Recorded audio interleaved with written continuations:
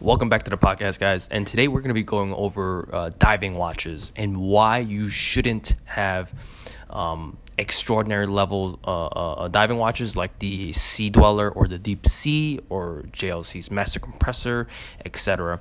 Serviced without knowing the proper details of the water testing process. So first and foremost, the customer is always important, okay? The customer and their specific profession is extremely important. And I say this in the sense where sometimes if you are a professional diver and you, let's say, use a Rolex Sea Dweller, or you use a Deep Sea, or you use, like I said before, the JLC Master Compressor, or any sort of diving watches, very, very important is your profession. You should not cheap out on a service if the watch is dependent, if you are dependent on the watch for your profession. Okay, so this goes to military personnel, this goes to professional divers, anyone that actually uses the specific functions on a watch to the utmost pedigree of the level of the watch that you're buying, right? So if you're a professional diver, I do not recommend you ever getting that watch serviced at an independent level where they do not have the proper testing materials or proper testing machines to ensure that the watch is water resistant to that level. Okay, and before I get bashed in by a lot of you guys on the internet, I want to preface this by saying I'll be the first person that most people will come to for these watches, and I'll also be the first person to tell them send it to the manufacturer. Okay, here's why. For the most part, when you are testing a regular, let's say water resistant watch, let's say a Tag Heuer or let's say a Rolex, we have a machine that can do that. Right, we have a machine like the Fathometer or like the Roxer, where we can test up to 1,220 meters. Let's say, that's the depth of the level of the machine's capabilities, right? So though the Fathometer and the Roxers and the like, right, are able to test your common diving watches like the Submariner, right? Where let's just say it's 300 meters of water resistance, and that's great, and your average person will never even get down that deep. And I preface this by saying that we service those watches. Most people service those watches. Almost everybody in an independent level can test watches like that if they have the proper machines, and that is great. Now, where I draw the line at is extremely deep diving watches like the Sea Dweller or the Deep Sea and the like, right? The reason being is that the machines to test for that level of water resistance that the watch is designed for is ridiculous. Like, the cost for that machine is sometimes beyond comprehension, okay? And the fact that not everybody is ever it's not a common watch that you're going to get in. So it's not like on a watchmaker's level, you're going to make your you're not going to make your money back when you buy that machine, let's just say. So, for example, if I bought a Roxer or a Fathometer, and let's say I service a lot of Rolex Submariners, then yeah, if after I service X amount of Submariners, I know I'm going to make my money back by buying those machines.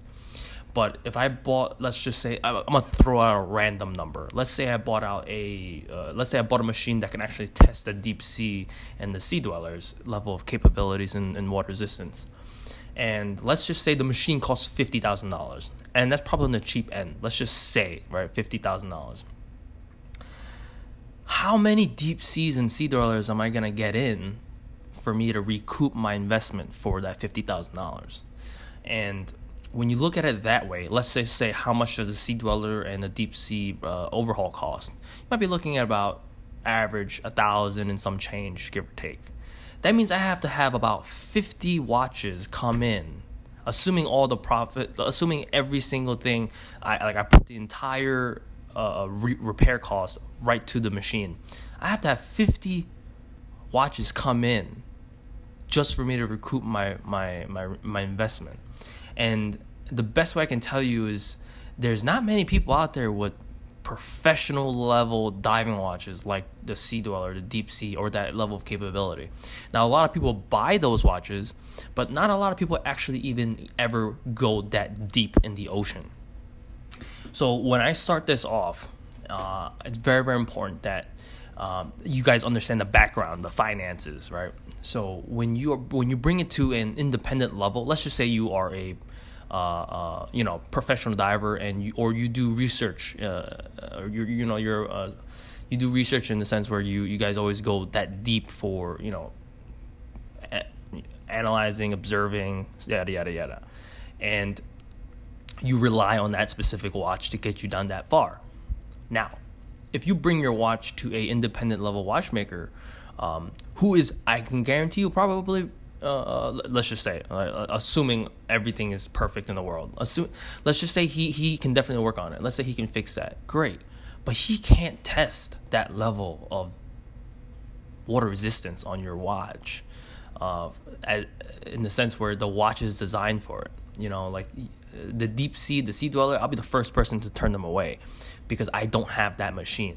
And honestly, if you rely on the level of water resistance, if your life depends on it, your profession, your career depends on it, I would rather get that done the right way, okay? And for something like that, you should send it to the manufacturer. You should make sure that the watch is water resistant again.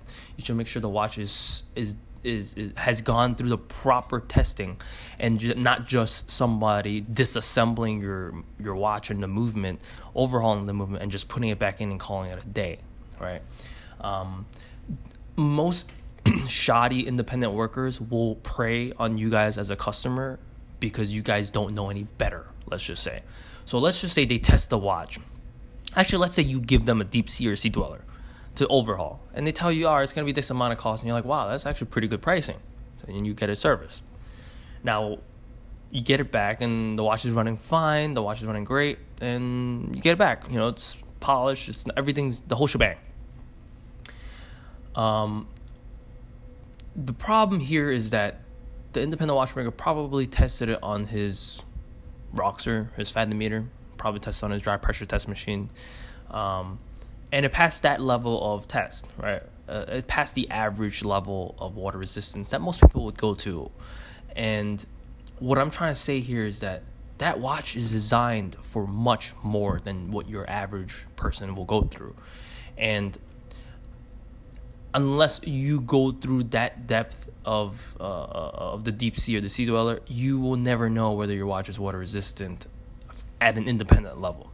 Now, I recommend you getting that fixed over at the manufacturer's level of specifications so that stuff can be tested.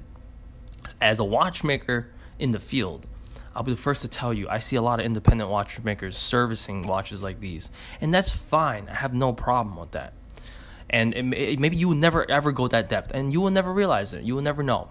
But what I see when I see people servicing watches like that is that they 95% of the time do not have the proper testing machines to test that level of water resistance. And that's a little rant I have here. I had someone message me on Instagram, right?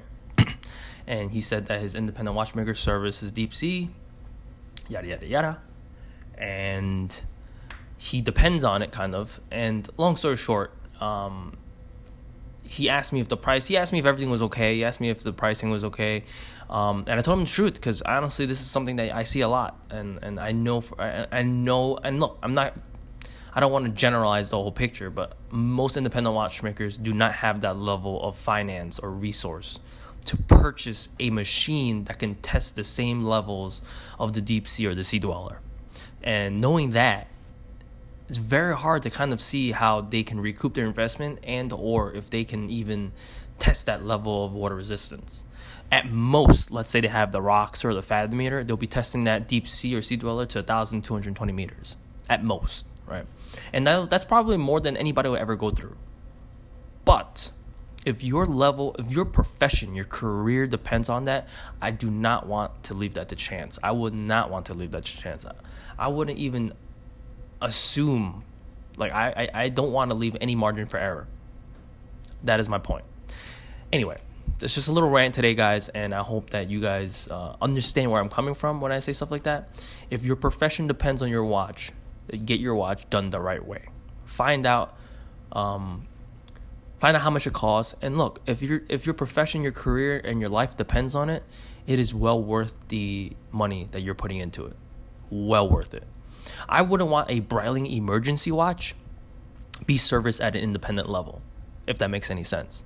Now, you can get the Breitling emergency watch serviced at an independent level. So for those of you who don't know what the Breitling emergency watch is, let's just say, all right, the Breitling, I'll just give you a quick recap. A Breitling emergency watch is a watch that you wear on your wrist, and God forbid you ever get lost, there's a GPS tracking system that if you pull the antenna out, it will send out an SOS, and the closest, the closest group, closest aircraft will come and pick you up, long story short. Now, for something functioning at that level of emergency, let's just say, that level of crisis, do you want to leave that to chance when you bring it to an independent watchmaker, or do you want it to service the right way so that you know when you need it, you can depend on it? And that's just my thought process behind it. And I know Breitling handed out repair kits and stuff like that to certain individuals.